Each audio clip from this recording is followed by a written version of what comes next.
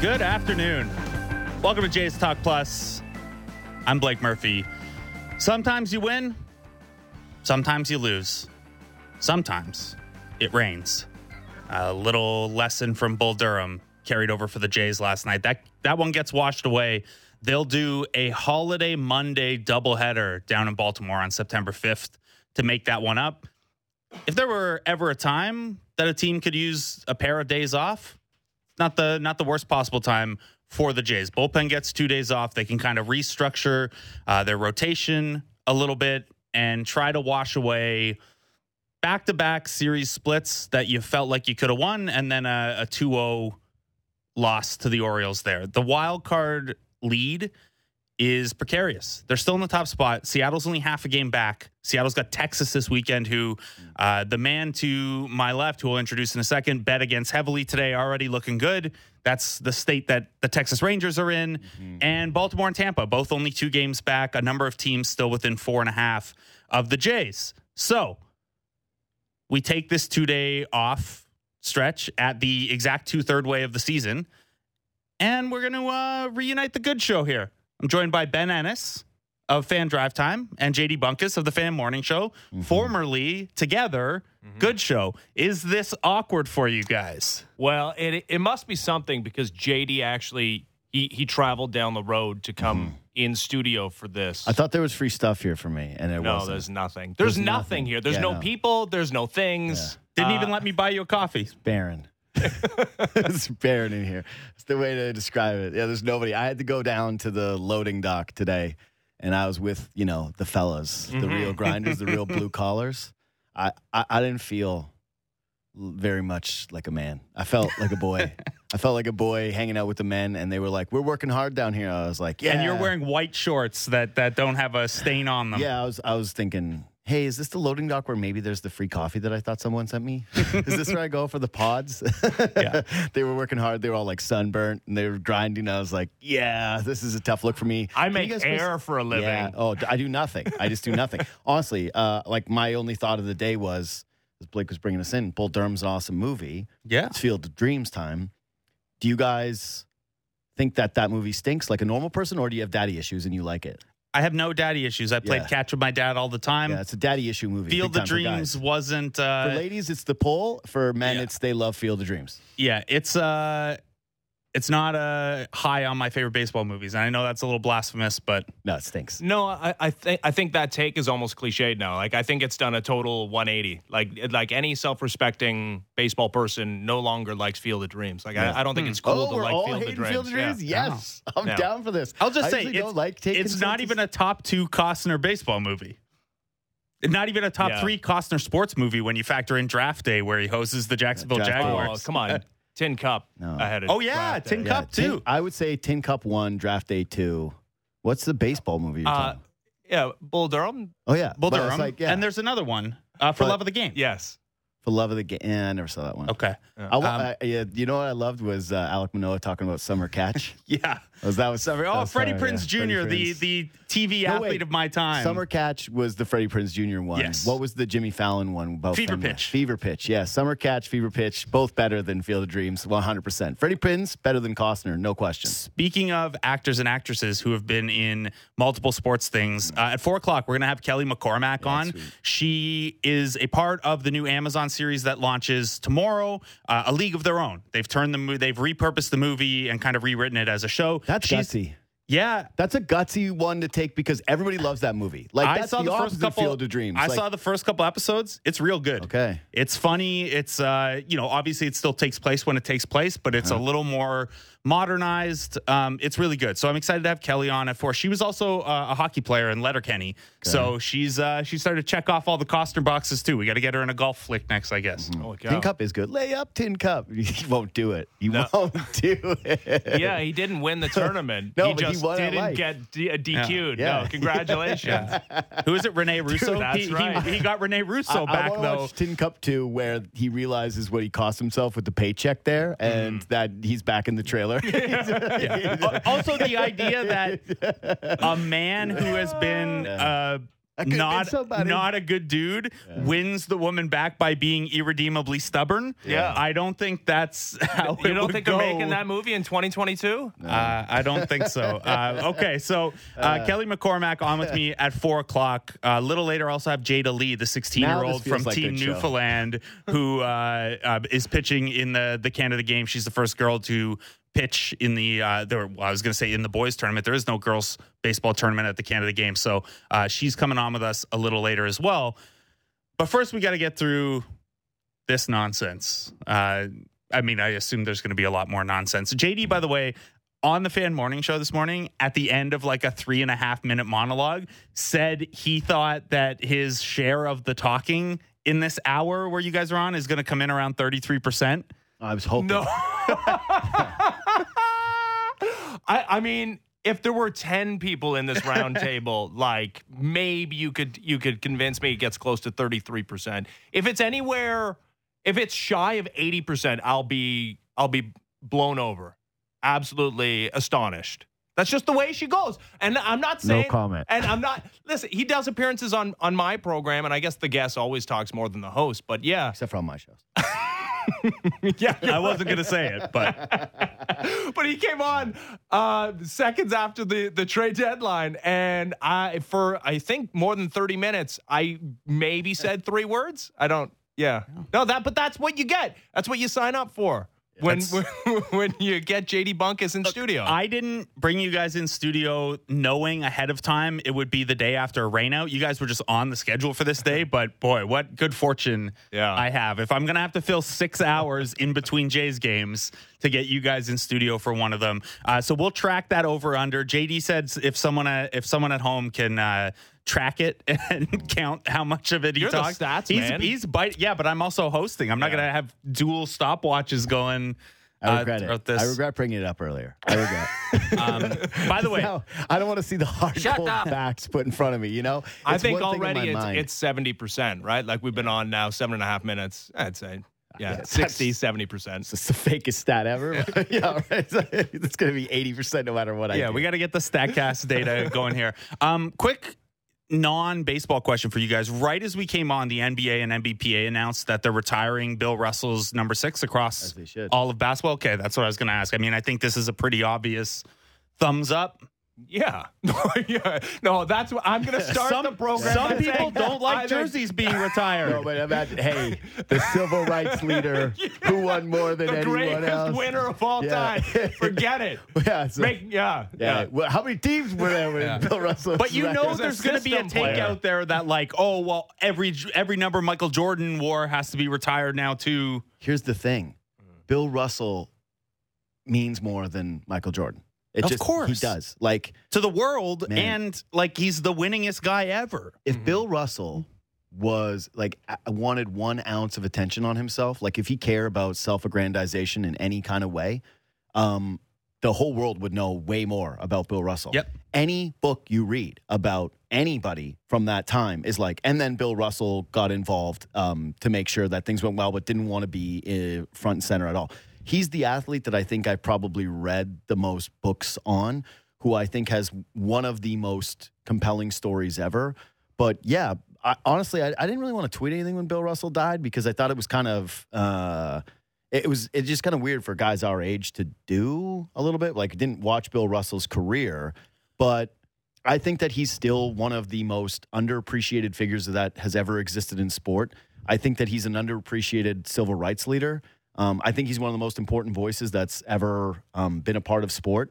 And for the league to recognize him in a way that he never really wanted, I think that's just kind of like representative of Bill Russell in general. So, no, I'm totally fine with it. And to your point about people our age, like, no, we didn't watch him, but if you look at the important and historical sports figures who you learn about and read about if you're a younger sports fan, and they're kind of, they're sports books, but they introduce you to the world, like Muhammad Ali. Yeah. If you read about Jackie Robinson or Roberto Clemente, like those are Jim Brown. Yeah, and those are, I mean, even someone like Kurt Flood with free agency on the baseball side, like those are ways to engage young sports fans in larger world issues and kind of highlight the importance and the weight sport can carry. So I don't think it's an age specific thing where you had to watch them or anything like that. But I think what it's good is that you won't really learn about Bill Russell unless you seek him out, right? Mm-hmm. Because it's not like a guy who's conducive to highlights, right? You don't see Bill Russell highlights run now. And if you did, you'd go, what, is it rebound? Like, you go, yeah, sweet. It's a sweet rebound.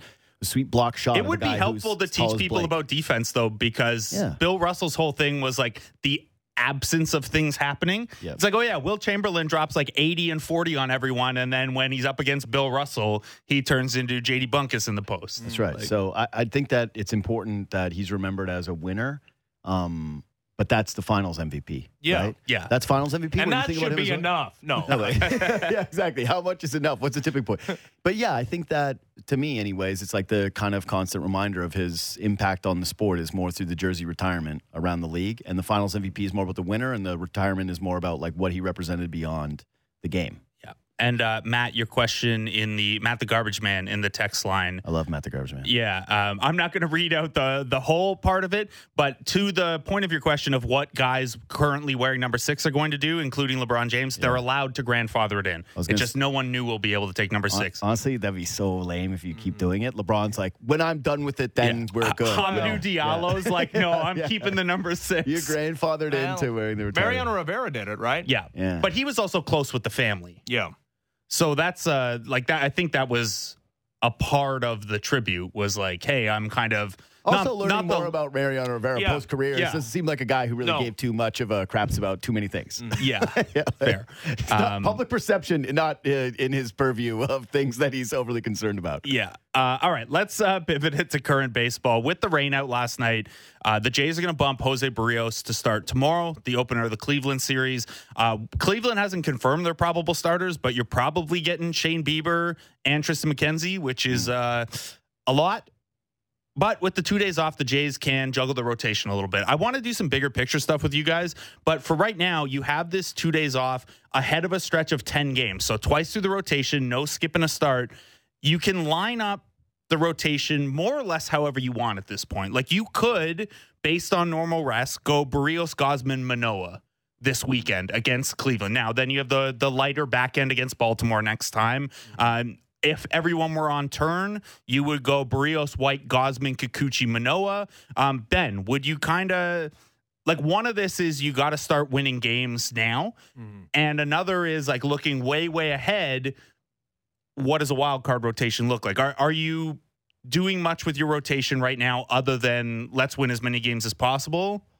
Yes, that's what you're doing. But the way I view it is, lineup construction, we know protection. Okay, well, it feels like it exists. There's been a number of different studies that, the actual impact on a game is negligible. But what isn't negligible is that the higher you are in the lineup, the more plate appearances you get throughout the course of a season.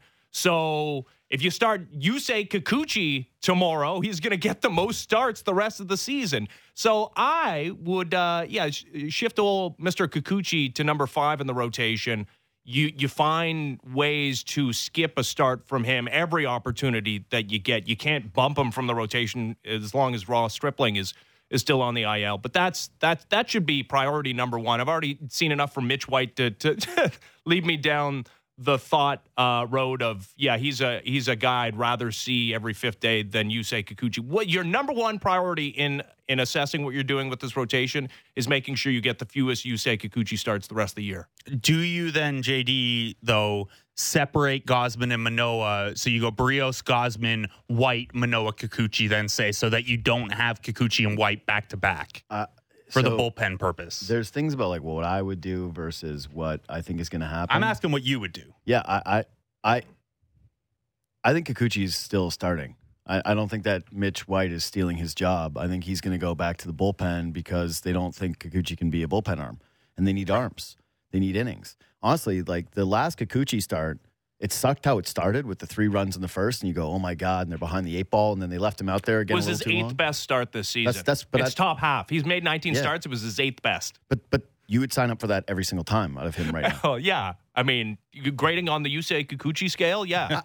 You're right in the sense of, do I think Mitch White right now is probably a better starting pitcher than the guy who's been the worst starting pitcher in baseball over his last 10 starts? Yeah, I do. I don't think that's a very high bar to clear, but I think that you got to keep Kikuchi in the lineup because you need the innings and you need the guy who can piggyback off of him and Mitch White. I just think that one makes more sense, that kind of like 1A, 1B. If we're talking about like what starters to go with right now, my whole thing is win baseball games and go with what gets you to having that home field advantage. That's the story of the season now. Like, they're playing Cleveland, and it's all these teams that 2 weeks ago, heading into the deadline, or a week ago heading into the deadline, I should say, not 2, because then they were kind of faltering, but once they got hot under Schneider, everyone kind of felt like in their rear view, and all these teams felt like they were very much a step behind the Blue Jays. And then you tweeted out that thing, Benny, about how the Jays' record against good teams is that they stink. Yeah. And then you look at their home record versus their road record, and you go... But that's true for every team except the Yankees and Astros in the AL. But I guess like they're just so far ahead of everyone that even every other good team has a losing record against winning teams. But I think the main point is like,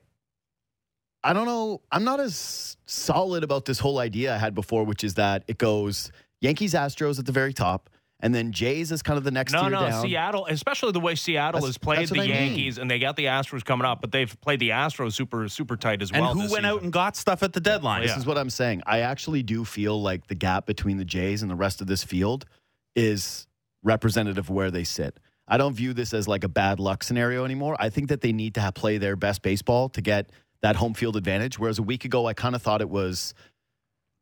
I thought we might have a little bit of a boring stretch here where they're in that no man's land of, well, they're locked into their home field advantage and everyone else is kind of a step behind, and it's a matter of who you play and who would you rather play conversations.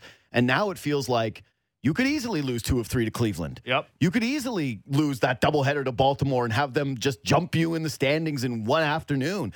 All these things feel on the table right now, and it's unsettling. So I guess just the prerogative to me is win regular season games. I'm not even thinking about playoff baseball right now. It's just like it's what everyone wanted. Meaningful fall baseball. Congrats, we're here. We got it. Yeah, no, you weren't suggesting, Blake, that you start setting your playoff rotation. No, right? Just you do keep an eye on. That was how I interpreted the question. Okay, so it's more about moving Manoah up a day so that, you know, this 10-game stretch, you don't skip anyone because it's 10 days, it's 10 games. Yeah. But the next time through, then Manoah's in a better spot to potentially skip Kikuchi. Like, the more it was more about Ben's point of if you slide a guy up in the, if you slide a guy up a spot, maybe you steal an extra start with them. You are right that Kikuchi is not departing this rotation the rest of the season. It's not happening. Right now, the way, assuming the rotation didn't change and Stripling just drops in for Mitch White, you'd get 2 extra starts. Mm-hmm.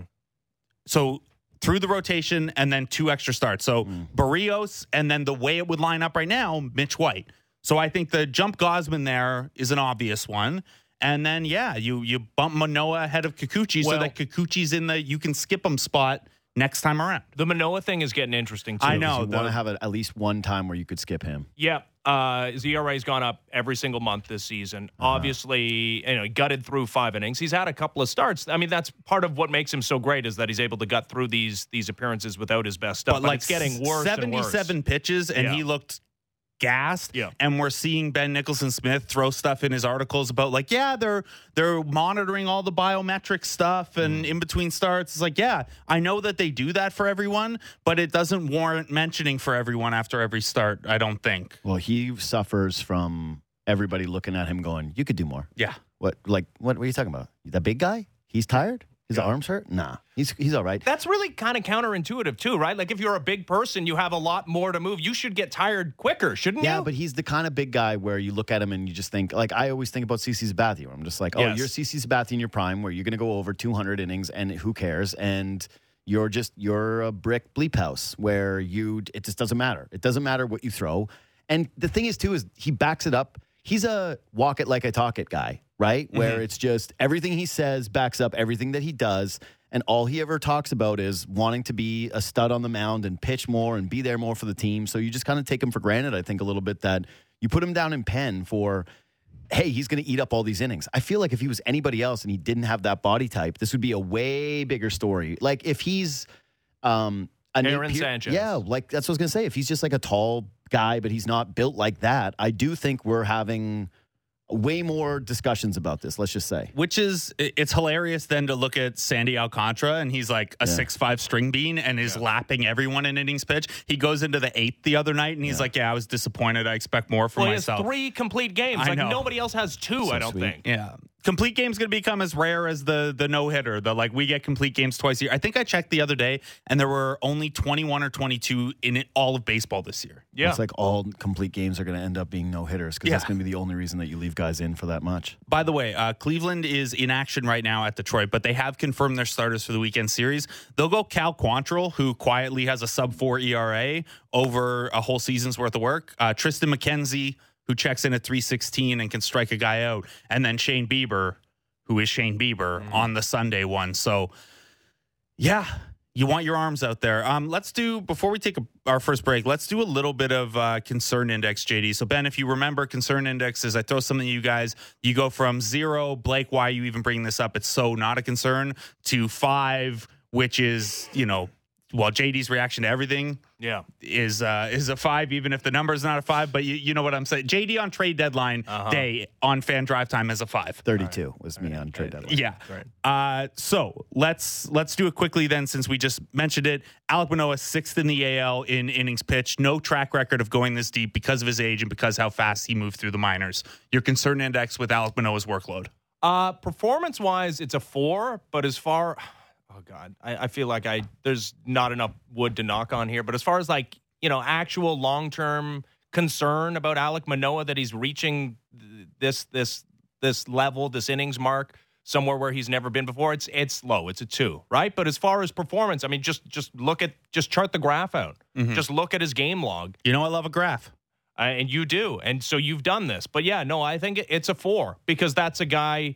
I mean, you're supposed to have 3 very reliable starters for the most part this season. You've had 2. You've had Alek Manoah and Kevin Gausman, and when he's at home, Jose Barrios, and when he's on the road, absolutely not. Now you have 1.5, 1 3/4. I mean, you still feel good when Alek Manoah is on the mound because again, you had a lead before the rainout in that last Alek Manoah start. But no, I still put this one out of 3 because he's still good enough. I'm going to go lower. I'm just going to say a 2 because as much as the numbers are higher month over month, they're still really good.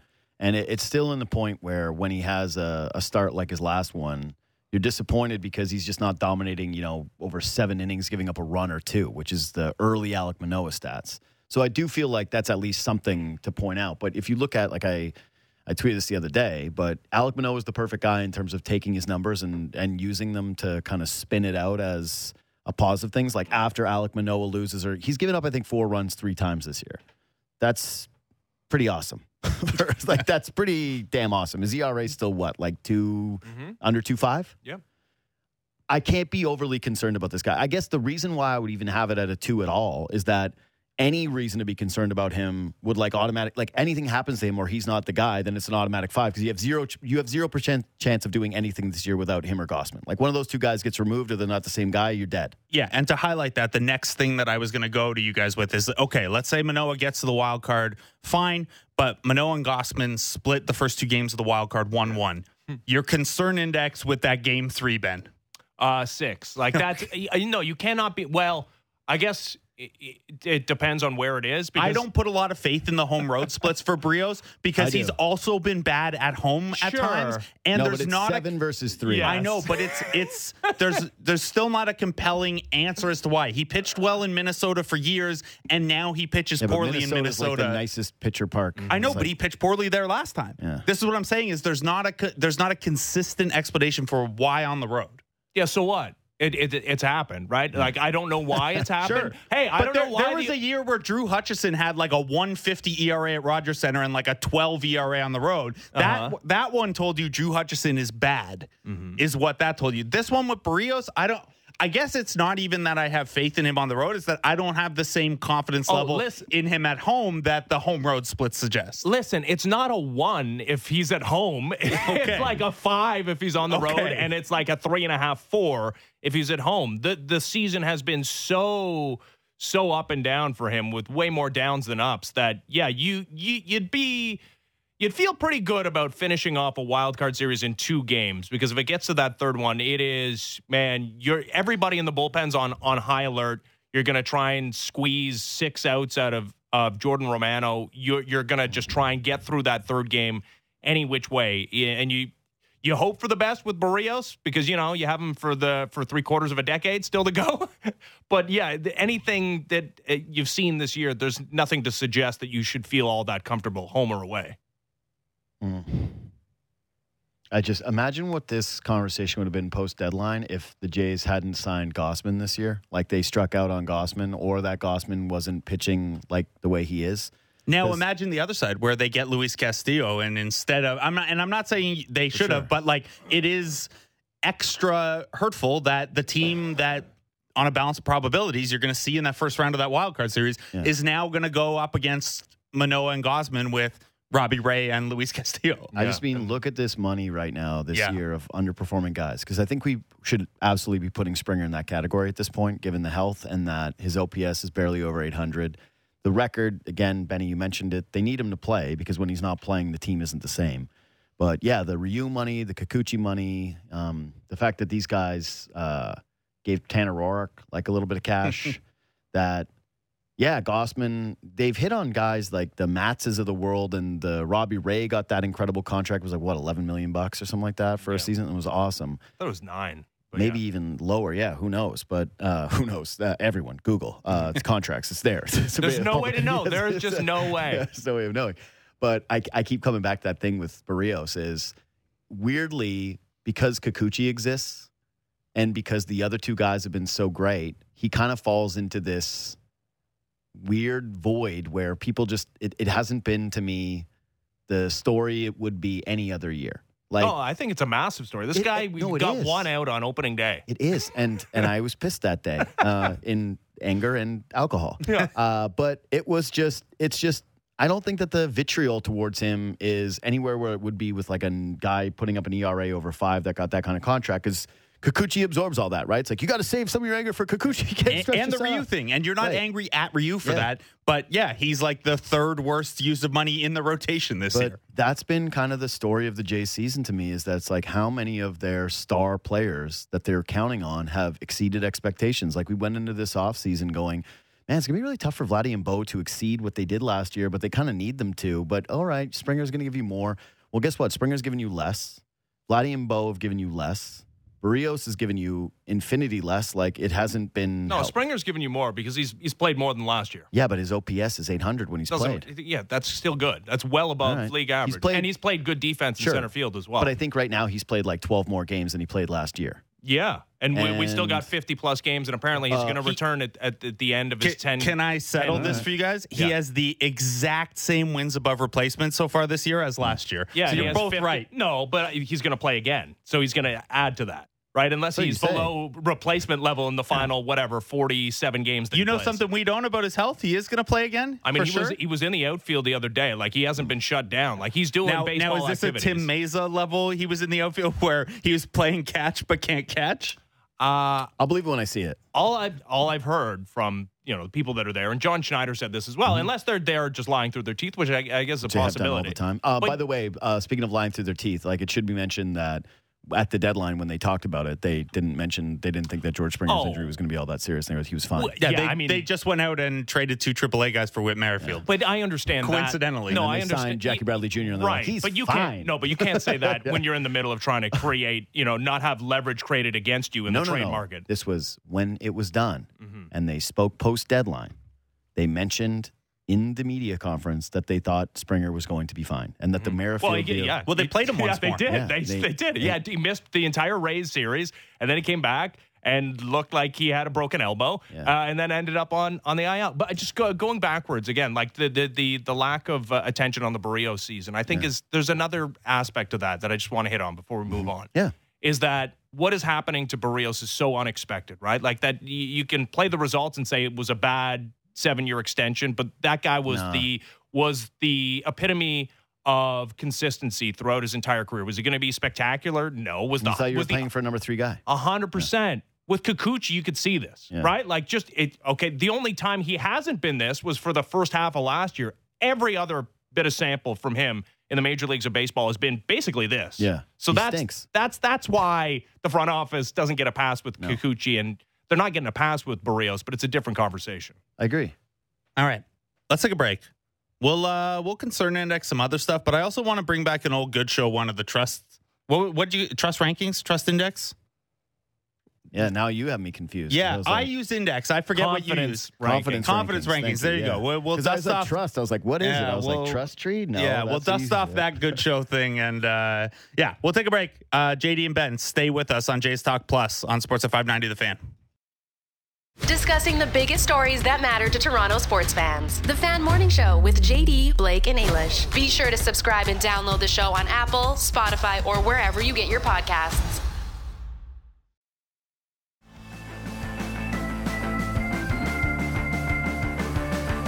Welcome back to Jays Talk Plus. Blake Murphy, joined by JD Bunkus of the Fan Morning Show and Ben Ennis of Fan Drive Time for one more segment. Not sure if the person who in the text line said they were going to keep track is still going to keep track. We don't actually need the numbers. It's been an even enough split here. We did some concern index stuff before. Let's get I don't know if it'll end up being more positive, but let's try to be positive. Let's go to an old good show classic, JD Bunkus's confidence ranking. So, guys, the scenario here is the Jays are in a tight game, and it's a gotta-have-it plate appearance.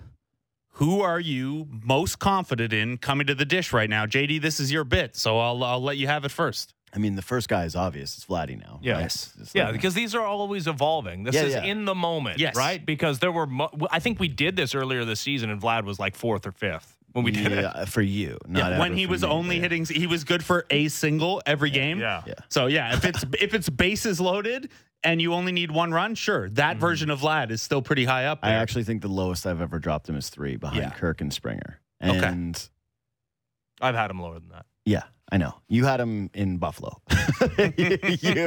you thought he needed seasoning in AAA at some points this season. The crazy thing is, right now in the confidence ranking, if you just so it's supposed to be gut, right? Mhm. Yeah. It's just like it's how you feel right now. My gut tells me I would still want Kirk. I know he's been fighting it. No, not recently. He's come out of it the last couple of games. I know the last couple of games, but I'm just saying that the it was like the OPS was over 1,000 for a month, and since then it has not been anywhere near that. I just still want a guy who, again, has that difficult strike zone, who can make contact. Like the premise of confidence rankings is you need a hit, right? You need to catch the runner from second base, and it's not like draw the walk, the Kevin Biggio, just stand there like get the count. Yeah, that and- doesn't hurt, but it No. doesn't do the job. Yeah, You're just passing to Biggio's the back. next guy. Yeah. Biggio's all the way. He hit that home run the other night, but I see he's all the way back. Like he's just standing there with his counts. He's like, I dare you to just throw this anywhere near the outside of the strike zone. I won't even give it a glance. Yeah, I still think Kirk is number 2 for me. The question is, situationally, I guess I would want Teoscar against a righty because he's still been mashing him. I think that he'd be my number 3. I'm not putting Springer in this right now because, again, he's hurt and he's got the elbow thing, and it's not the same. So No, what's interesting is where you put Lourdes and where you put Bo now that he's, had this pretty good road trip, it must be said, right? Like the 4 games against the Twins and then had the 2-homer game in the second loss to the Orioles. Like this is the guy that led the American League in hits a season ago, right? Mm-hmm. And there's clearly a hot streak in there. He can salvage his season. Right? Like he's still an OPS plus guy over 100 playing shortstop reasonably yeah, well. playing shortstop. Right, yeah. Anyway, he's not top 3. So, little statistical context. Vlad with runners in scoring position this year, 816 OPS. Not where you'd hope, but not bad. But- in high leverage spots, though, the Fangraphs metric for how important is this moment, an OPS over 1. Yeah. In those spots. Small samples, but still, it's the only sample we have to go off of. He's been excellent in those spots. He also has a way bigger walk rate than strikeout rate because, of course, teams are going to That's avoid a him. no-brainer to me, though. Yeah. Like, imagine somebody right now saying not Vladdy first. Yeah. Like, I don't know. So The interesting one, though, is then if you are sorting by these things, the guy with the best OPS with runners in scoring position, and but this is seasonally, right? this is season, Yeah. but it's going to get to the point that you mentioned, and second to Vlad in high leverage spots is Teoscar. Yeah. He's been really, really good with men on base and really, really good in big spots. Yeah. I like I said, I still. It's probably a little bit of just how amazing Kirk was for that stretch that has him higher than Teoscar. I rarely watch Kirk have bad at-bats. And this team is so full of bad at-bats. It's like that's the one refreshing thing about Kirk is you watch him play, and it's never just, It was the entire sales pitch for Jackie Bradley Jr. was like, yeah, he's Bradley Zimmer, but you don't have to watch him strike out if he has to get up to the plate. So I still think I'd go Vladdy 1, Kirk 2, Teoscar 3, and then the debate to me does become between whether or not it's Lourdes or Bo. Well, and I'd give it to Bo right now because he's hot. Yeah, Lourdes, his numbers with runners in scoring position I know are they probably were so bad that yes. it's like this. It's like you got to take out the first 2 seasons of Lourdes or the first 2 months of Lourdes. He was like 1 for 70 on the season. Though he's come around entirely. Like he's hitting, he hit everything. He's for hitting a month 329 with runners in scoring position on the year. Yeah. That's it. Is like Lourdes has his one hot month every single year that makes you go, this guy is. You cannot move him. He's a cornerstone piece. And then he has all his other months, and you're like, yeah, you could move him. Well, he's a different dude, though, this year. Really. Yeah. He truly is. He's sacrificed power for I cannot remember a Lourdes home run this year. How many does he have? 5. He has 5. Yeah. It's like, you tell me the teams he hit him against, I have no memory of any of them. And this is a guy that when we were doing the show together, I had Jim Bowden on, was like, this is a guy with 40 homer pop. Like, this is an immovable piece. The Blue Jays need to start building around this guy, not talking about him in trade. And he's doing something different. I wouldn't say it's necessary. Well, it's less valuable than hitting 40 home runs with like a 350 on base. But getting, becoming a 360 on base guy, which is what he is this season, built largely over the 320 batting average or whatever. That is something, especially considering the way the majority of this Blue Jays lineup is constructed. There's power there. If he's the one guy who sacrifices power for base hits, I think that's actually valuable for this team more than others. Okay, now can I ask you guys, because I think confidence rankings, we would at least agree that it's those 5 guys, unless you're including Springer, and then it's kind of that order-ish. Like, what do you guys take umbrage with? Like, Benny, I already know that you're Kirk 2 still, right? Like, are you? Yeah, I'd probably, I'd have Kirk 2 there, especially now that he feels like he's out of it. And I would say there was there were actually a couple of at-bats here in the last week or so where they were actually bad at bats where it looked like that he was trying to pull the ball, like he was opening up a little bit. But no, he's back to hitting. He's had a couple moments of frustration, but again, we're watching every single game, every single game. And even still, you look at July and August where his numbers have fallen off, same number of walks and strikeouts. Yeah. He's having professional stuff. So I think, the top 5 are whatever order you want to shuffle them up in. The big question, I guess it's the Matt Chapman. Would you go Teoscar too? Yeah, I'd have him second. Okay, right now. So then there we go. So basically, it's like Vlad, Teoscar, and then shuffle up the next 3 however you want. Bo, Lourdes, and Kirk. It's the Chapman line, because anyone below Chapman, they're not even in the conversation. Like Espinal's cooled off so much. Biggio, you don't need a walk or a strikeout that bad. Tapia, like you go down to the depth guys, absolutely not. Mm-hmm. So it's just a matter of whether you include Chapman as a 6 or you don't. I absolutely do. Okay. Chapman's done enough now where he looks like old Chapman. I mean, he's the new leader on this team as far as streakiness. Yeah, right? that's what I was going to say. I feel like you're either in is this guy one of the team's best 3 players, or is this guy one of the team's worst 3 players? He went like a 20-game stretch where he had like 8 homers and OPSing 1,000, and then he went like I think 1 for 18 with 15 strikeouts. Right after that, right as we were all like, is Chapman going to make a late run at MVP of the team? It was 18 outs in a row. Right. And then, Mike Petriello put him on blast with his defense, and that's all anyone on Jays Talk Plus first before Blue Jays Central. Mike Petriello says he stinks at D? Well, no, the metrics don't like his throwing this year, and Mike was able to find some video evidence that it's on his transfer. Fielding remains pristine, but the transfer, getting the ball out of his glove, it's a lot of double clutching or a lot of having to re-grip the ball, and the arm is just statistically not where it was before. I'll tell you this. No Mike sticky Petriello, stuff on the ball. Oh, yeah. Retire. That's one of those ones is like pick your battles analytics guys. That's a number 1 pick your battle thing where I'm going. My point to him on the show, so we were going over some plausible explanations for how the Jays have this huge improvement in infield defense and Matt Chapman isn't a factor in it. And mine was like, okay, well, in basketball, if you have a lockdown one-on-one guy, what does that let you do? Well, nobody else has to help off their man as much.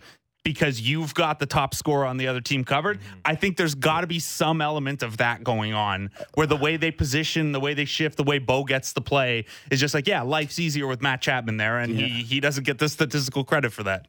Yeah, his range is still the same, though.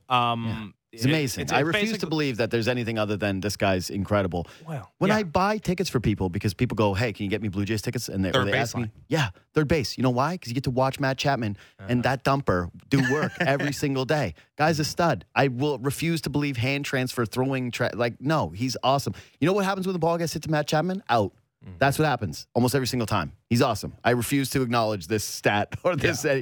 I refuse. I will stump against it till the day I die. How about you just use it as part of the conversation, right? Not as gospel. Yes, maybe this isn't the best Matt Chapman defensive year ever, but he's still an above average defender. I would say, if we're doing confidence rankings for who in the where field, the ball gets hit to. Yeah, Matt Chapman's still number one. Although Vlad is getting really close. Like, Vlad's going to win the Gold Glove at first base, I think. Mm-hmm. Yeah. The metrics like it, too. Mm-hmm. Yeah, I love Vladdy. He can pick it. But last is Teoscar. It's like Teoscar. Well, last is Teoscar for fielding, and then last for throwing a ball from the outfield is Tapia, where every time he throws it, I'm like, how long have you been throwing a baseball for? Like a month before this? Did they ever make you throw before now? What? I don't understand how that's even possible to throw it as poorly as he does sometimes. I was going to say, what's your confidence ranking between he and Merrifield? Oh, defender in center field? No. Defender in center field, take Merrifield, even though I thought that he kind of... He caught the ball while you're talking about the triple play? No. Just if you were doing right now, you got one at-bat, and it's one of those two guys, who would you rather have? Well, I mean, John Schneider told us if it's a righty at the end of the game, he'd choose Tapia. Yeah. Because in his third game as a member of the Blue Jays, in a two-run game, a winnable game, he pinch hit with Merrifield. And I would have done the same. For Raimel Tapia, who's hitting 280, it should be said. Mm-hmm. I think it's too early to make that judgment as a Blue Jay because the sample's so small. But, I'd be hard-pressed to make an argument against Tapia. Yeah. I'm just I can't believe I'm kind of a Tapia guy. Yeah. I feel sneaky good when he's at the dish. Are you still comparing Randall Grichuk numbers to Raimel Tapia? I'll always ride with new Randall. New Randall. I don't know what he's doing. I don't want to know. I don't want to know. I don't want to know. Yeah, I know. It's not going well. Bad. Yeah, it's fine. I still stand for Rand. I like Tapia's stat line because he's doing one of my favorite things to track with Alex Rios early in the season was always, is he going to be able to do the statistical oddity where your batting average is higher than your on-base percentage? And he threatened it a couple times. And Tapia right now, this late into the season, is like the closest I've ever seen a Blue Jay. Yeah. Like with a decent sample of plate appearances. Like he's hitting 280 and has a 297 OBP. Yeah. Yeah, I know he's but he doesn't strike out a ton, right? Like he's Mr. It's just he doesn't walk at all. No. Well, that's that. Listen, I had this conversation with Jeff Blair the other day. I guess it was yesterday about how the offense as a whole for this team this season looks good, right? Like they're second in the American League in just about everything but home runs. Yeah, because they get one guy hot at a time. When we're talking about offensive diversity, that most people take that as they're too right-handed, right? I think they're just not diverse. Yeah, the diversity thing it's a righty-lefty thing a little bit, but they're seventh in the American League in walk percentage. Mm-hmm. There's just not enough. There's too many of the same type of guys offensively. Too many Raimel Tapias. And Raimel Tapia is a left-handed hitter. But even Lourdes Gurriel Jr. is not a big walk guy, right? Like he's built this 360 on-base percentage through a 320 batting average. There's very few and far between guys that can go through a week and a half where their timing's off, but you know what? They're having a couple of 2-walk games that are helping you win. There's just not enough of those guys on this team. Why Kirk stands out so much, and it's why Teoscar rounding into form over the last while is actually really fascinating. I don't know if either of you guys got to read the Fangraphs piece from Ben Clemens on him yesterday. Unless you forward those to me, I don't read them. So Ben Clemens will be on Jays Talk Plus tomorrow. We'll talk about it a little bit more then, but basically Teoscar has done the thing everyone's been asking Bo Bichette to do forever, and it's like, you know what? Just sit back early in the count. And because pitchers were attacking Teoscar really aggressively early on, and he was either not hitting well in the first pitch or getting behind early on, like wasting swings on stuff he wasn't going to be able to do much with.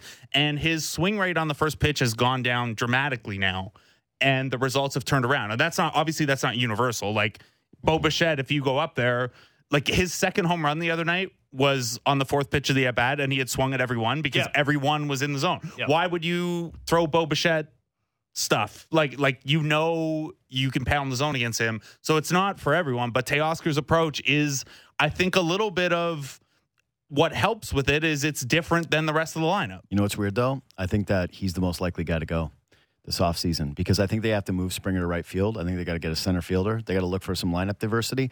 I think Teoscar, the thing that sucks is he's beloved by baseball players. I think he's loved by people in the city. I still think that the fielding errors that occur from time, like just the boneheadedness of just some of it sometimes is what holds him back from being just uber loved here. Like why he's not, closer to, I think, Edwin's stature than what he is currently.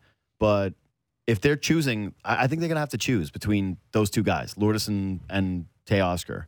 And it's going to make more sense to move Springer over to right, and it's going to be more sense to try to move Teoscar in a trade. Do you guys agree? Like, if you're picking between the two guys, which one moves? Well, Lourdes has an extra year of team control, right? He's under contract for next year, and he has an arbitration. And it's so he's also Vlad's best bud, which everyone loves Teoscar anyway. But if you're splitting hairs, the face of the franchise's best friend is, I mean, it's a real thing that you have to weigh if you're a front office, I think. I hope that I get so good at this job that they are thinking about, hey, I don't know, you can cut Ben and Blake, and they're like, please, those guys are JD's best butts. It's like, let's got to keep rap.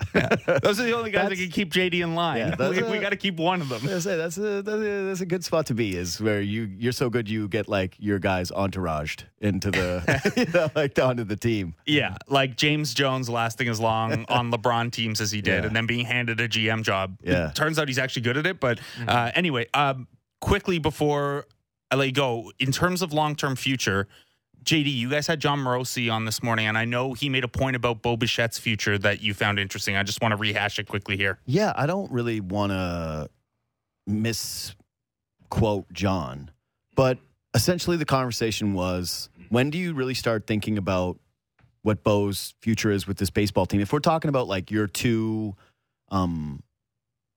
got too much similarity on your team, right? You need to break things up. When does he become a part of the conversation? Because we just saw it where Juan Soto, he's entering his Juan Soto year next year, right? I'm pretty sure he is. If he's not re-signing with you long term, what are you doing? Like, what are you doing with Bo? Are you letting him go into another year where it's another year closer and everybody knows where he's going? That there's just it's a shortstop.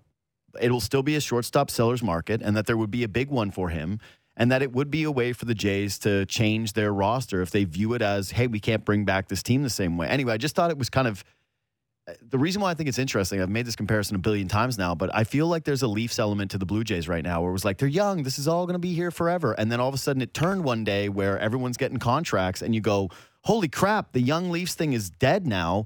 And now the pressure's on. And I feel like that's the year they're entering into with the raises a lot of these guys are getting and the reshaping of the roster.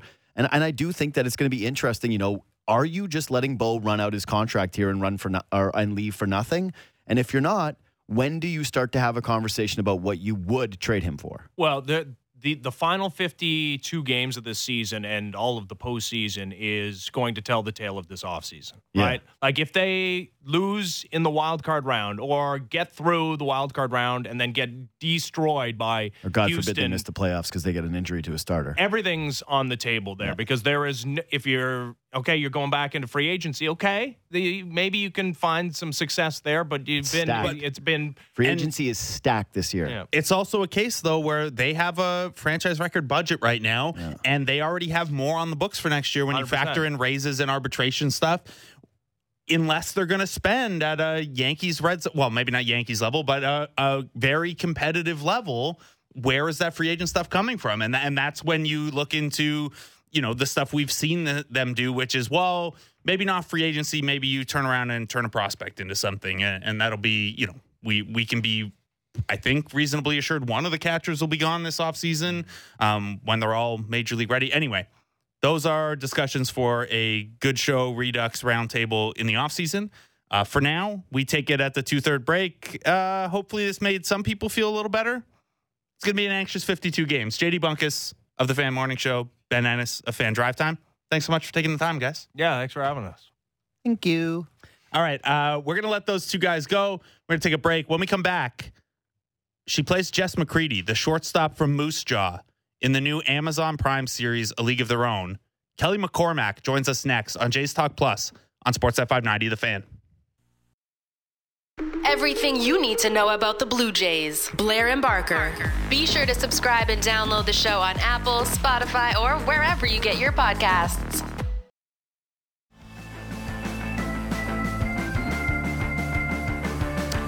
Welcome back to Jays Talk Plus. I'm Blake Murphy. It's a little Carole King for your Thursday afternoon from the original movie, of course, A League of Their Own. Joining us now from the Amazon Prime series, A League of Their Own. It's award-winning writer, actress, producer, Kelly McCormack. Kelly, how are you? What's up? Hi, how are you? I am doing well. I got to check out the first couple episodes of A League of Their Own, and I love them. I'm really excited to get to watch the rest of the series. How pumped are you that this is finally out for everyone tomorrow? I'm so pumped, and thank you for watching and liking them. We're really excited. I mean, it's obviously everyone's favorite film, like truly everybody's. So there's a little bit of pressure, but not to make like ongoing baseball references, but I think we knocked it out of the park a little bit. It's a little different. It's a lot different. So I'm excited for people to kind of explore different avenues of the actual women who played for the AAGPBL. Kelly, you can make as many baseball puns and references as you'd like. You're on a baseball show. It's the perfect spot for it. So I'm curious. I'm curious about some of what goes into making a show like this. And, I read the press release or I see interviews, and I know that you've written in the past. You had the film Sugar Daddy that you wrote and acted in as well.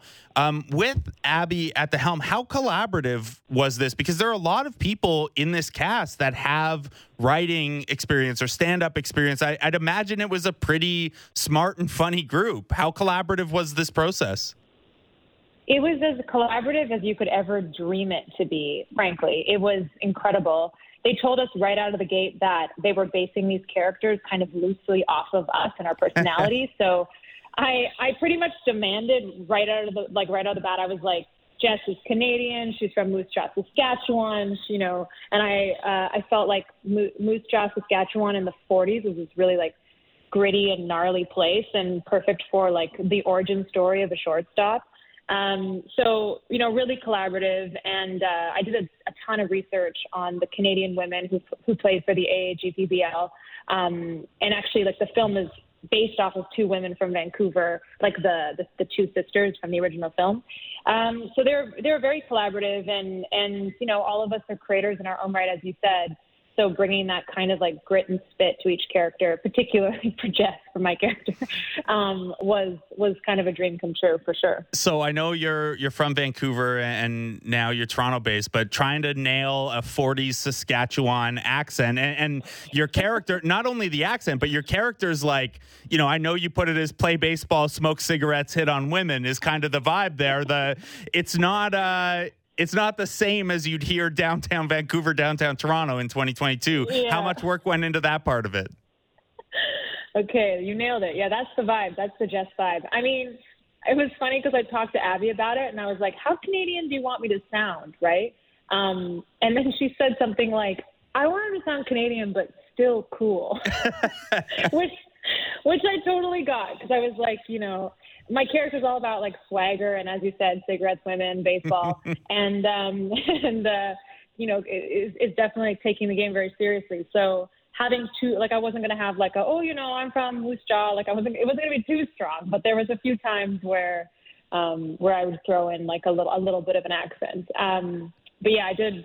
It was all about that like shortstop swagger, which is I hopefully brought if I tried. Did you have to work on your game at shortstop? Are you pretty natural? Like shortstop's the most athletic spot on the field. That suit you pretty naturally. I know you've got the hockey credits in your past as well. You know what? I'm gonna try and not be Canadian right now and just say yeah. Actually, it did suit me. I'm very athletic. I played a lot of sports. And I played baseball, and I did play shortstop.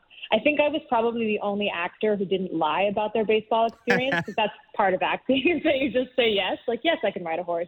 Yes, I can shoot a gun. And but I wasn't lying. And we were trained by some Team USA women like Kelsey Whitmore and Beth Greenwood and Justine Siegel, who's like the first woman to coach for MLB, and Lena Park.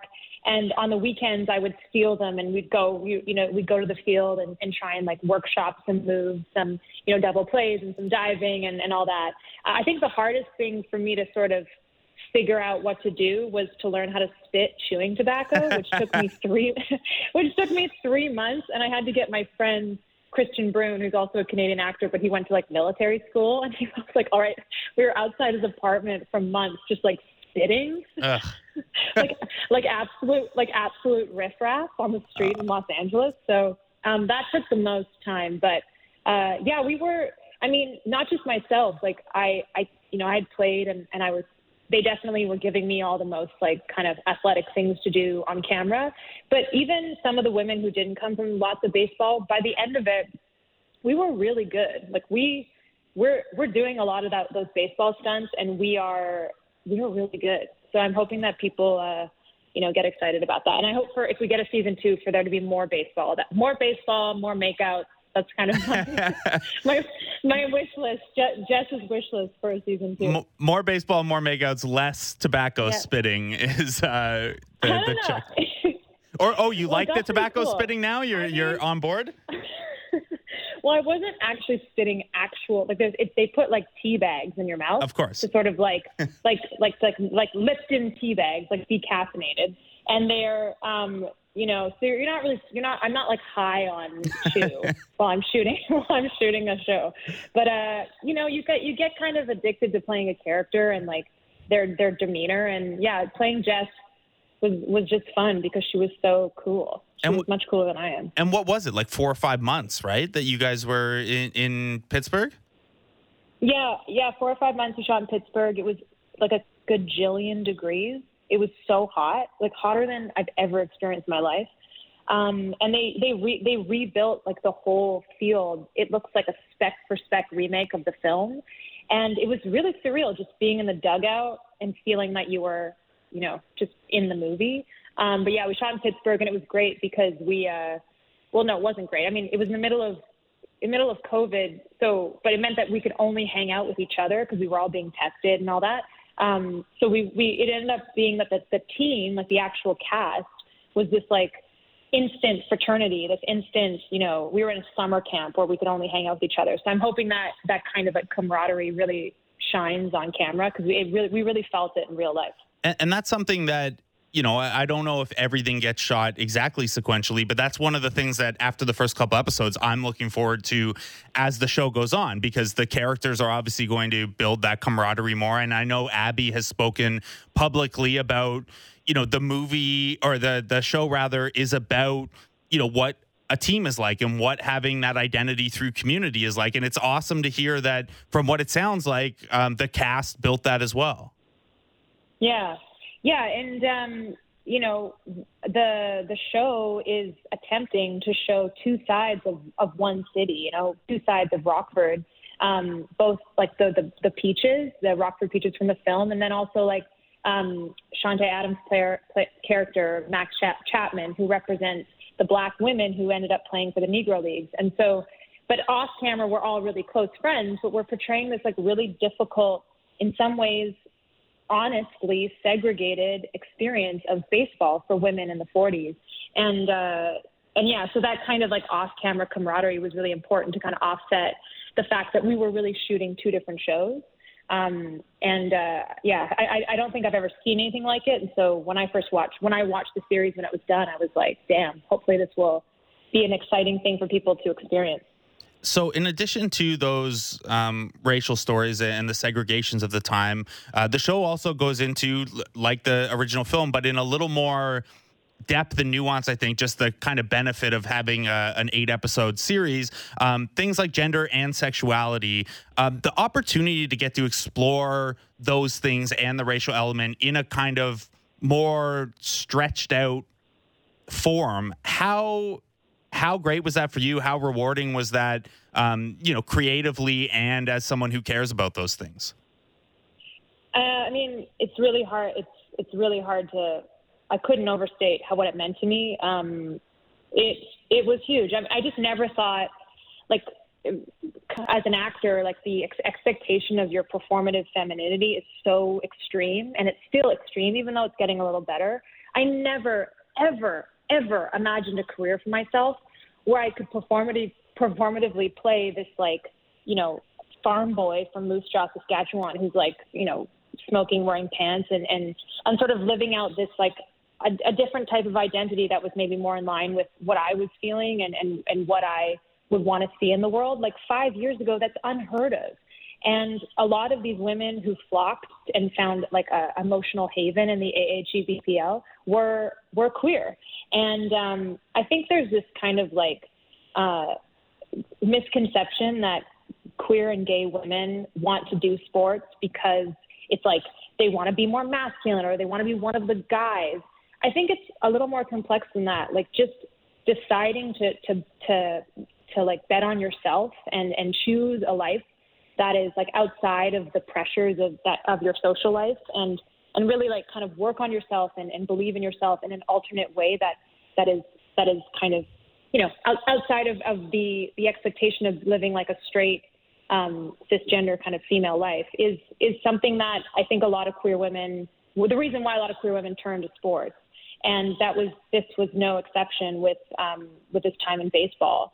And portraying that and being honest about it and being a part of that, it was a dream. I mean, like there's an episode where like myself and Roberta Calindres are at a bar and Rosie O'Donnell is the bartender, and I was like, is this some sort of like queer fantasy that I've manifested? Like, what's going on? Yeah, it was great. So in the preparation for that, I know Abby has mentioned that she got to speak with Penny Marshall early in the process. Did you guys get to hear from Penny as well, or, you know, hear firsthand some of those stories that you were trying to portray? We didn't. I think by the time we were all cast, I'm pretty sure Penny Marshall had actually passed away. Okay, but, so only Abby, yeah. Yeah, Abby and Will had spoken to her and had, like, you know, got her blessing to do the project. I mean, the truth is, I know very well how difficult it is for a woman to make films about, for a woman to make films, period, is difficult, and for a woman to make films that are centered around women narratives is impossible. Like, people, there's sort of this like fiction that it's getting better. It's really not. It's extremely difficult to like pitch these ideas and have financiers be excited about the stories and the lived experience of women. So the fact that Penny Marshall even made this movie is incredible. So there's no shade towards her in the fact that she wasn't able to explore the queer narrative and the diverse narrative, and because even the fact that she made this is a complete anomaly in like the canon of cinema. And the fact that it's like the most successful baseball flick of all time is such a testament to like what it represents and what women in sports can represent, and that kind of like the spirit of it.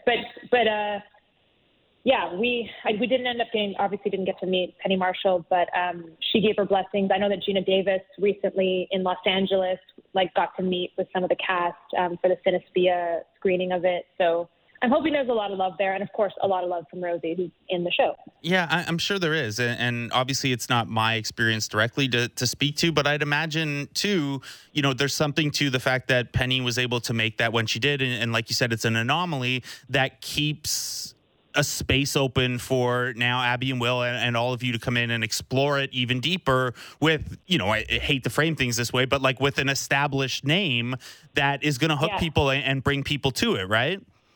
Exactly. Well, you know, a lot of people are like, well, no more reboots. This is not a reboot. It's a reimagining. Mm-hmm. Or you just think of it like we're making another movie. We're making another property about the AAGPBL, a time in history when there was professional female baseball. And the fact is, there still isn't an all-professional female baseball league. There still isn't a place for women to play professional baseball. So heaven forbid we give these women a little more airtime, and heaven forbid we make a second piece of art about this time in history. I mean, to prepare for this show, I know baseball, but I was like, okay, baseball in the 40s. So I watched the 10-hour Ken Burns documentary. Oh boy.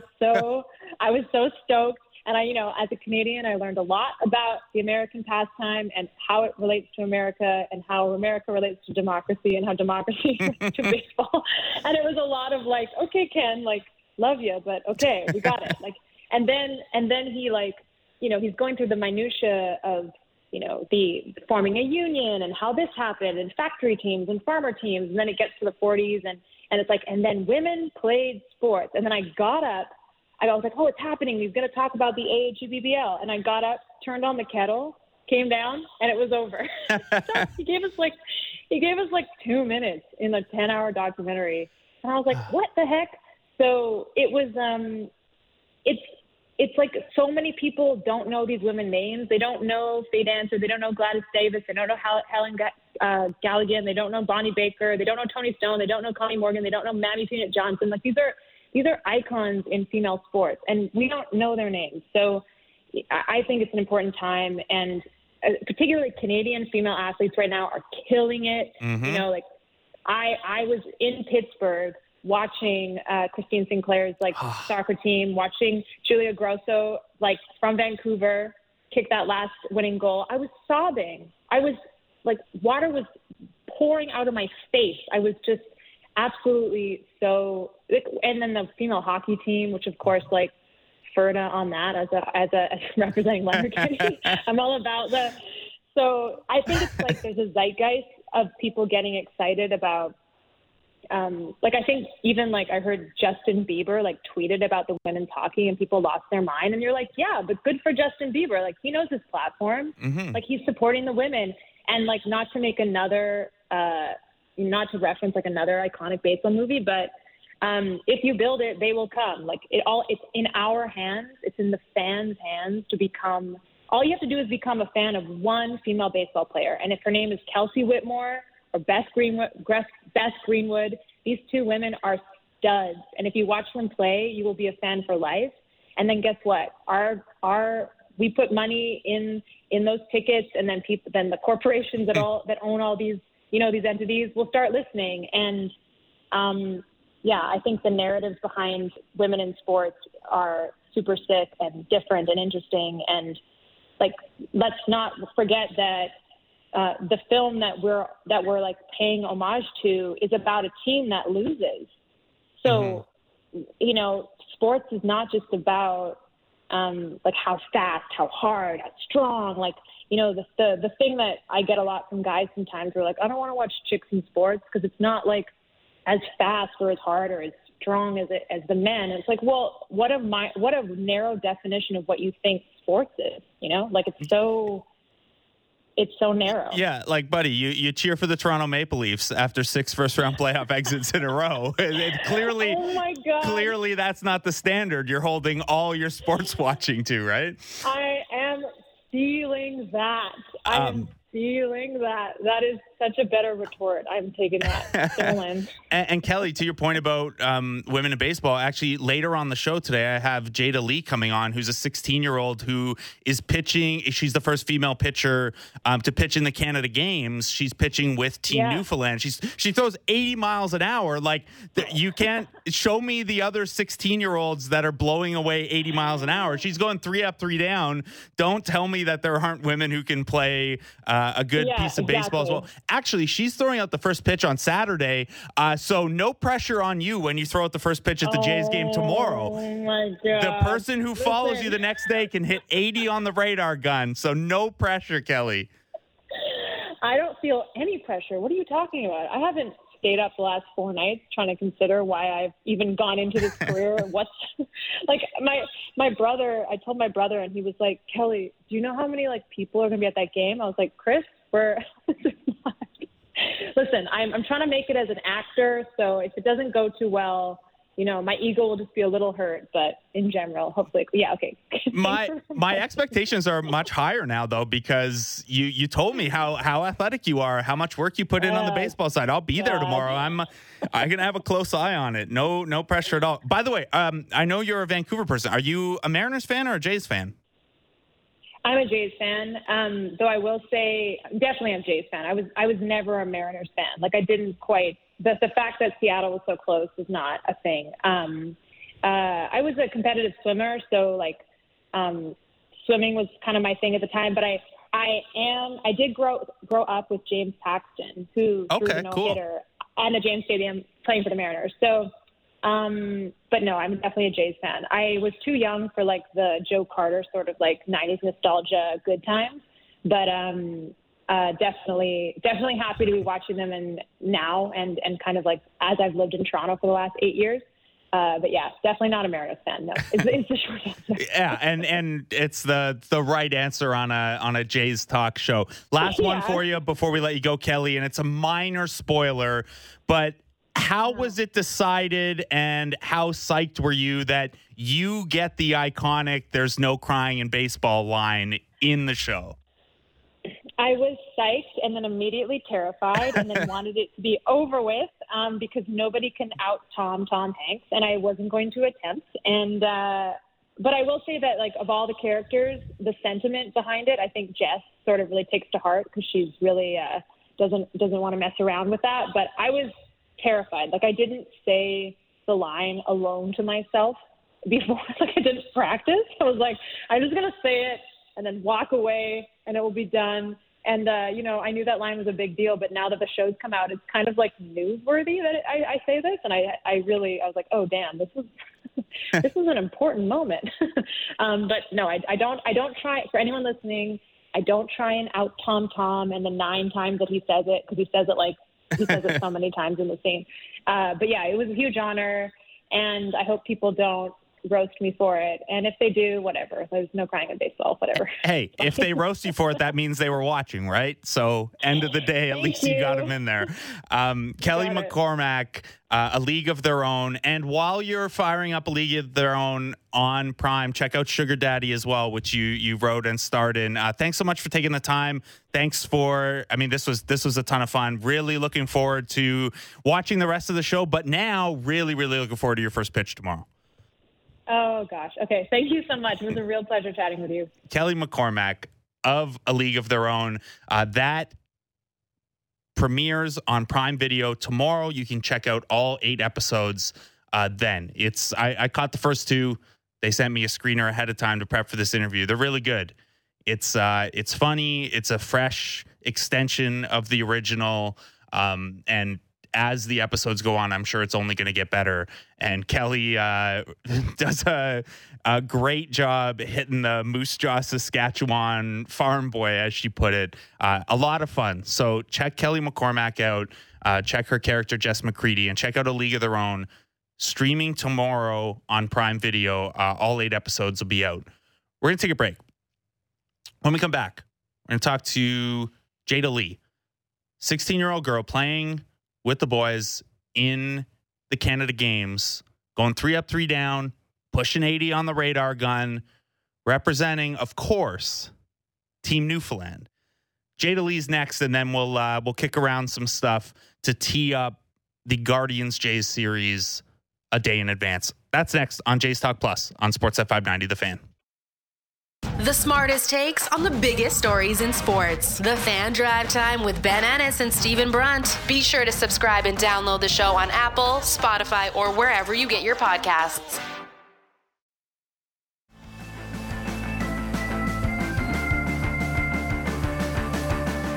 Welcome back to Jays Talk Plus. I'm Blake Murphy. That is, of course, Great Big C doing the theme for Republic of Doyle. We're getting extremely Newfoundland right here. Alan Hocko, by the way, from Bell Island, where my dad lives. Just across the ferry, land in Portugal Cove. You go up to St. John's. You can watch our next guest play some baseball. She's Jada Lee. She's a member of Team Newfoundland at the Canada Games. She became the first girl to pitch or play for a boys team in the Canada Games, in part because there is no girls baseball there, something that we'll talk about in this interview and something that needs addressing in a larger scale, more opportunities for girls and women, as we just talked about with Kelly McCormack, to play baseball at the youth level, recreationally, professionally.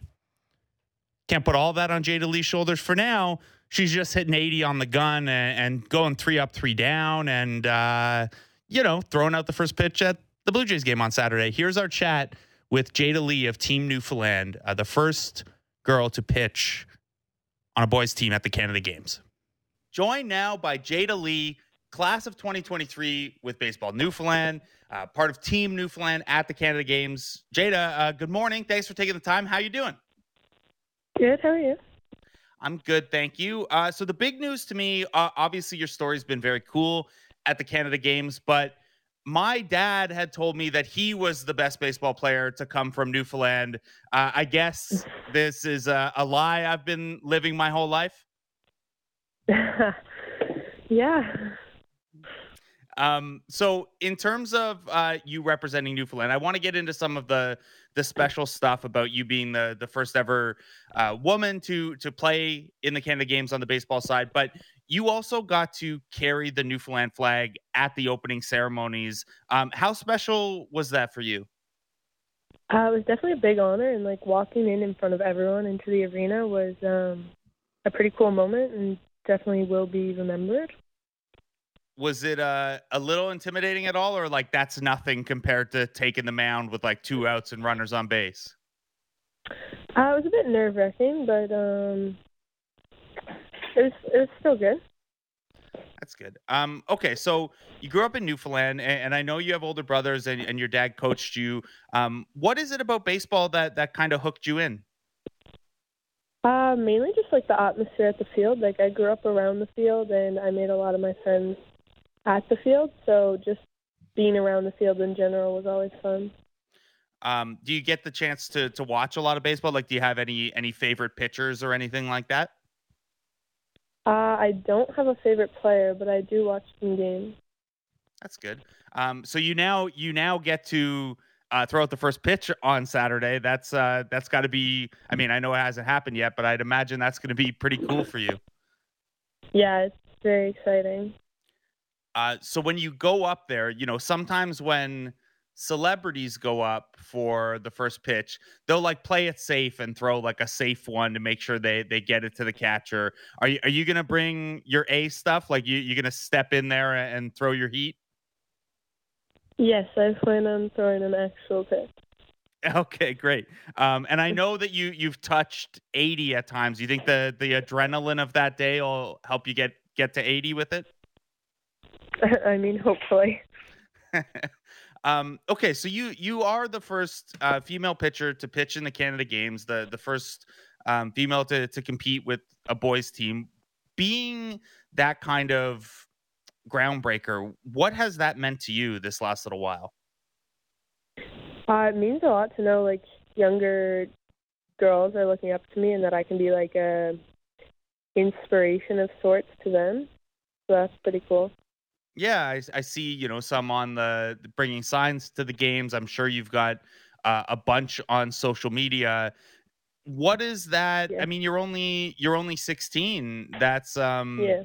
That's got to be pretty cool, but also that's a big responsibility. How does that feel for you? Good. Sometimes it's a lot for sure, but for the main part, it's just pretty cool, and it's a lot of the younger kids is really cute, but I get some messages from them as well.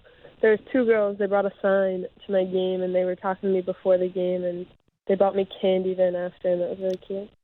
What kind of candy? Sour Patch Kids. Nice. Is that a good choice? That ranks high on your favorites? Yeah, pretty good. Nice, not bad. So when you look at the impact you're having here, I know you've talked about, being that role model.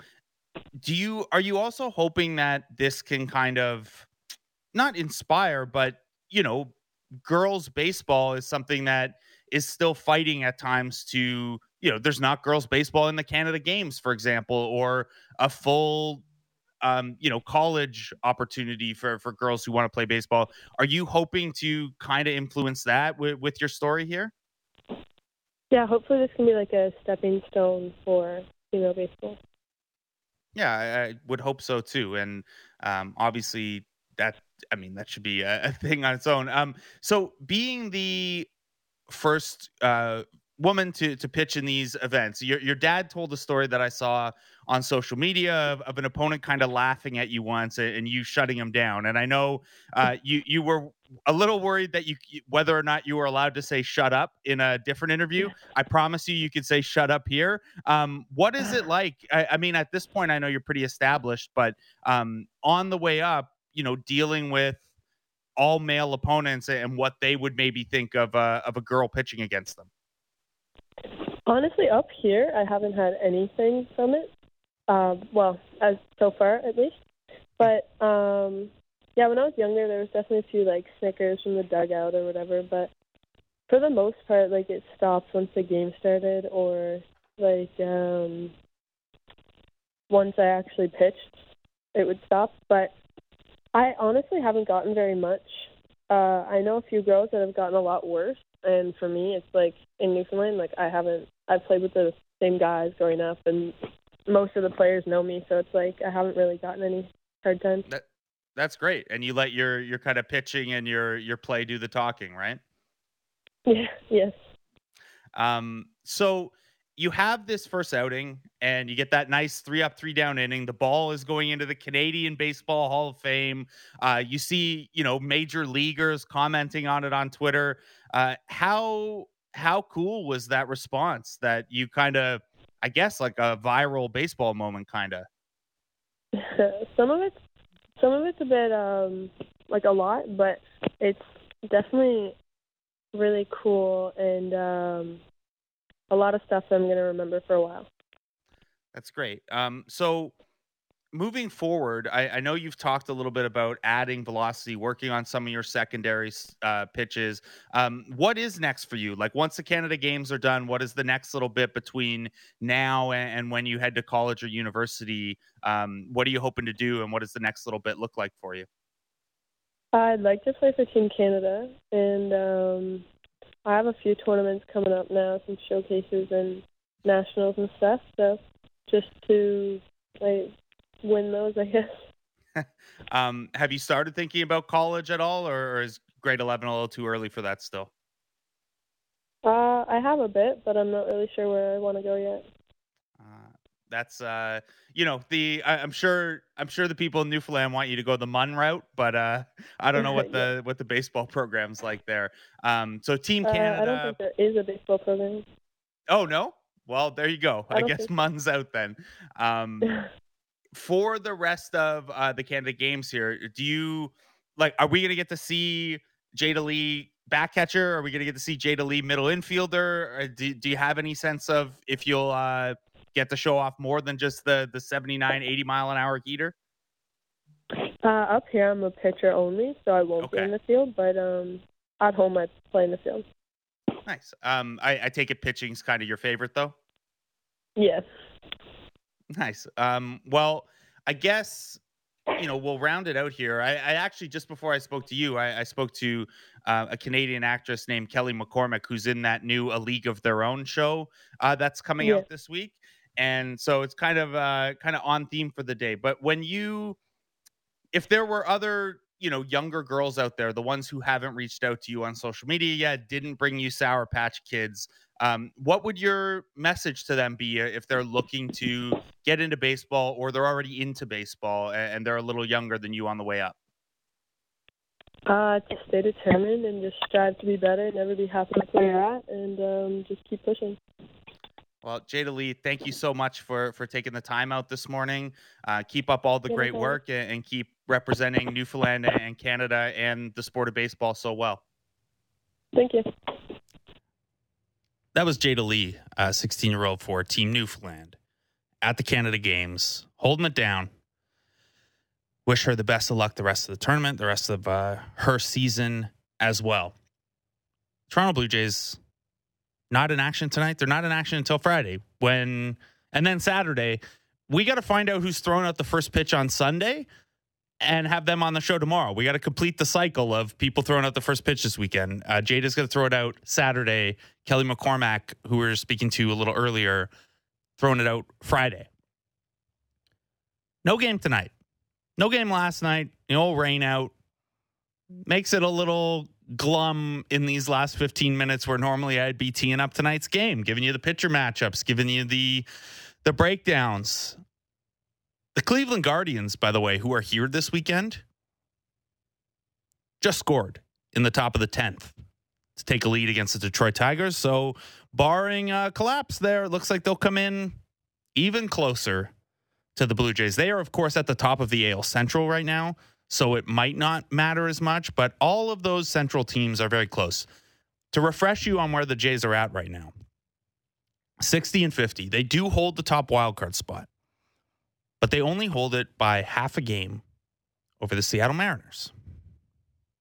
Mariners not in action today. Behind that, Baltimore and Tampa Bay are 2 games back of the Jays. They are tied for that final spot. Baltimore playing Boston tonight. The other team's off. Minnesota and the White Sox, 1 and 2.5 games back of Tampa and Baltimore, respectively. And then Cleveland, were they not leading the Central, would be tied with Baltimore and Tampa as well. So for our purposes, it's about a 7-team race. One of those teams will win the AL Central and bow out of the wild card race, and the other 6 will be fighting for that wild card spot. The Jays, by most metrics, are the best of these teams. They have the best run differential. They have the best offense. Their pitching statistically hasn't been quite as bad as it feels at times. Forgive me if I don't believe that that's going to maintain for a bullpen that struggles to get swing and miss stuff and a rotation that has a couple question marks. The lead is not significant, so you got to start winning some here. And Cleveland is right in the mix with you. You got 3 against them. You're going to play Baltimore again with 3 against them. We just saw what that looks like. They're not going away quietly. You've got 4 against the Yankees after that. And then, sure, you got 3 against the Red Sox, and the Red Sox are falling off here in pretty dramatic fashion, but you don't think the Red Sox will be up to try to play spoiler against some of these AL East teams down the stretch? They're actually only 5 games out of a playoff spot, too, so conceivably by that time, they could be closer.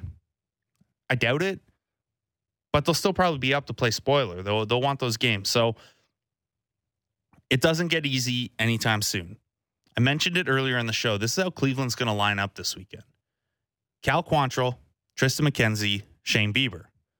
Those are ERAs of 3.88, 3.16, and 3.21. That is not a friendly trio of pitchers to go up against. The Blue Jays are going to start Jose Barrios on Friday. We don't know what they're going to do yet in the other spots. There are a couple options. If the only 3 games you cared about were this weekend, you could technically go Barrios, Gausman, Manoah, and they'd all be on enough rest because of the double off day. I don't think you're going to do that. I do think they're going to tweak the order, though, because if they didn't touch anything, what you'd be looking at is Barrios, White, Gausman, Kikuchi, Manoah. So 1 day extra for Gausman, 2 days extra for Manoah. Even if you like the 2 days extra for Manoah, I still think you're probably going Barrios, Gausman, then White spot, then Manoah, then Kikuchi. Gets Manoah 1 extra day off. It keeps Kikuchi in the spot where if you need to skip a starter at some point, he's the guy. They play 10 days in a row, so you won't skip someone in the rotation this time. Maybe Ross Stripling comes back, and that's the spot. Either way, you want to line this up in a way that allows you to skip someone if necessary as things get tighter, if they continue to struggle. You want to set things up where Kevin Gausman and Alek Manoah, as much as is reasonable with the workload, get as many starts as possible down the stretch. My guess is they go Barrios, Gausman, White, and then Manoah leads off the Baltimore series. Just my guess. We'll see. Watch it come down at 4:56 today. That's incorrect. We'll see how that goes. We have a couple questions in the text line and on Twitter. 590-590. You can text in questions for the last 10 minutes here before we kick it over to Fan Drive time. There were a couple questions about injury updates, whether that's at the George Springer, Tim Meza level, or at the Julian Merriweather, Taylor Saucedo, Nate Pearson level. Generally, the first game of a series is when we get those kind of spammed injury updates. So I'd imagine we'll get some news tomorrow. The latest on those names, though, Julian Merriweather has been pretty good on a rehab assignment. Maybe getting close. But Julian Merriweather is also Julian Merriweather. As much as he lights up the radar gun and can get some swing and miss stuff, he's novel to this bullpen. How reliable is that going to be when it comes to keeping runs off the board or staying healthy? Your guess is as good as mine. He has thrown 4 1/3 shutout innings, though, in the minors, with a whole lot of strikeouts. A little bit of extra depth won't hurt. Nate Pearson is much further away. At last update, Pearson was throwing from 120 feet on flat ground. That is far from being ready to even get on a rehab assignment, let alone be a factor for the bullpen in September. Taylor Saucedo is a more interesting one because the Jays don't have a lefty in the bullpen currently. Matt Gage would be the next man up. But Saucedo, who has been on the 60-day injured list, they're going to have to make a call on that at some point because he's done a bunch of rehab outings. He's thrown 14 2/3 innings in AAA this year, 0.61 ERA, strikeout rate over 30%. Still not the best of control, and forgive me if I don't think he's going to allow 0 home runs forever, but an interesting name from the left side when you're short on those. Again, Matt Gage probably the first guy up there, but they might have to make a 40-man determination on Saucedo soon. Tim Meza, by the way, it doesn't sound like this is going to be a season ender. Ben Nicholson-Smith tweeted yesterday that he's already played some catch. I gave Ben a hard time because the fact that Meza can't actually catch the ball because of his shoulder means he wasn't playing catch. He was just throwing the ball. But that's that as well. And then George Springer, Ben Ennis mentioned it earlier that the belief is that he could return when he's first eligible on August 15th. What's that, Monday? Arden Zwelling had mentioned the other day that was possible. We'll see. If that's the case, you got to make that Jackie Bradley Jr., Bradley Zimmer call sometime soon. Not that that's the end of the world. But yeah, as guys return from the 60-day IL rather, as guys return from shorter term injuries, you're gonna lose a couple pieces of depth here, I think. And maybe they don't get claimed because at this point in the year, why are you picking up the Jays scraps, I guess? But it does affect the depth, and you're still 19 or 20 days away from that roster expansion. The other names on the IL, by the way, are Hyunjin Ryu and Ross Stripling. Obviously, Ryu is not in the picture for this year, maybe not even next year. The hope with Stripling has been that he would miss the minimum. He is going to make a rehab start. Oh, he was supposed to make a rehab start at AAA yesterday. Did he do that? He did not. So I'm not sure what that reporting was, if it was just inaccurate or they had to shuffle things by a day. But they don't have stats for that game, at least.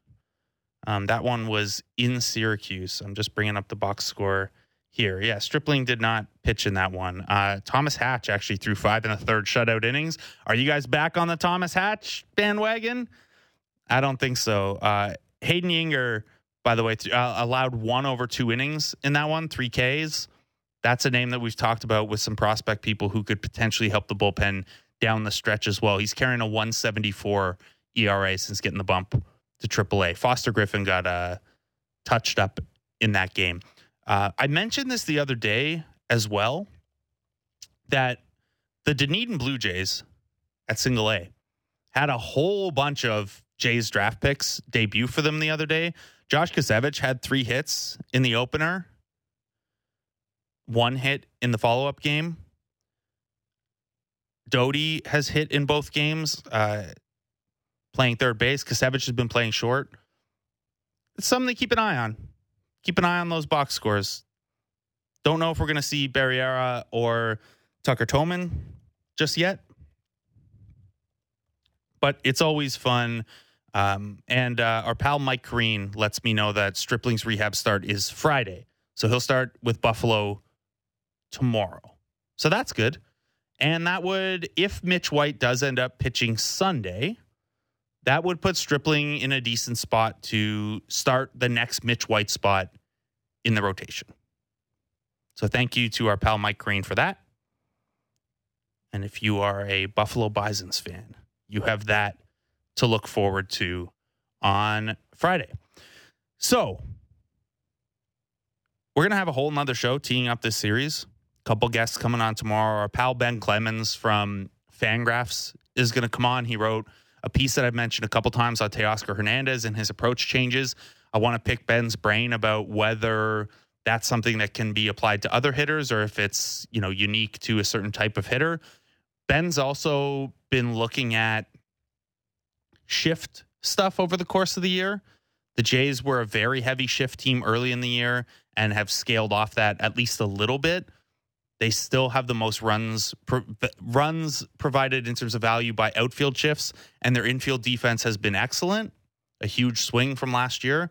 But Ben's been looking at what other teams do, and particularly teams that avoid the shift, or in the case of the San Francisco Giants, are anti-shift, as he framed it today. So we'll talk to Ben Clemens about that stuff tomorrow. We'll have our pal Ben Wagner on before the game. And then if you're listening to the game on the radio tomorrow, little news item here. Not only will I be doing Jays Talk post-game, also be helping Ben Wagner and Ben Nicholson-Smith out with some in-game updates. I'll be down at the game in the radio booth with them, just trying something new.